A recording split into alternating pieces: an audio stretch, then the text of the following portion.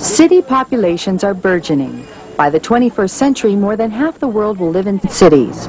In some areas, because of immigration and the incorporation of surrounding villages into expanding cities, the figure will be much greater.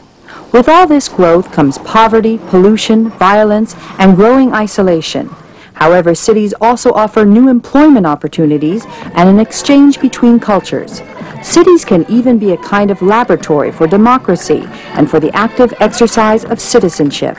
That's why UNESCO is partnering itself with cities to draw on their experiences. New strategies of action on a local level used by local authorities are a model for international commitments.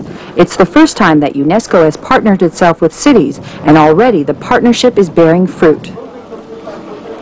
About 100 cities have submitted information about themselves to compete for the UNESCO Cities for Peace Prize.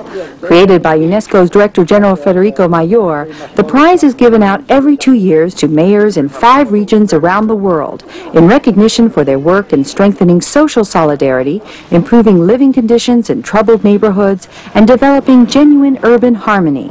The awards of $25,000 are intended to help create regional cooperation networks among municipalities and the creation of data banks of their innovative initiatives.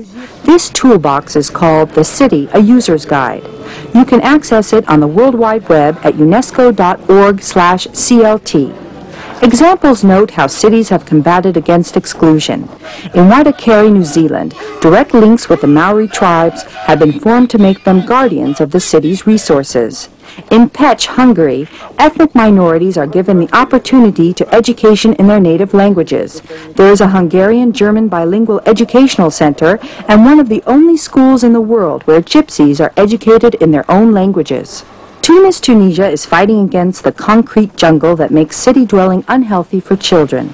It is restoring 2 parks and is already home to a 100-hectare park and 14 hectares of zoological gardens. It's hoped that these ideas will lead to a better quality of life and a culture of peace in cities. This is Elise Gersten reporting at UNESCO in Paris for the CNN World Report.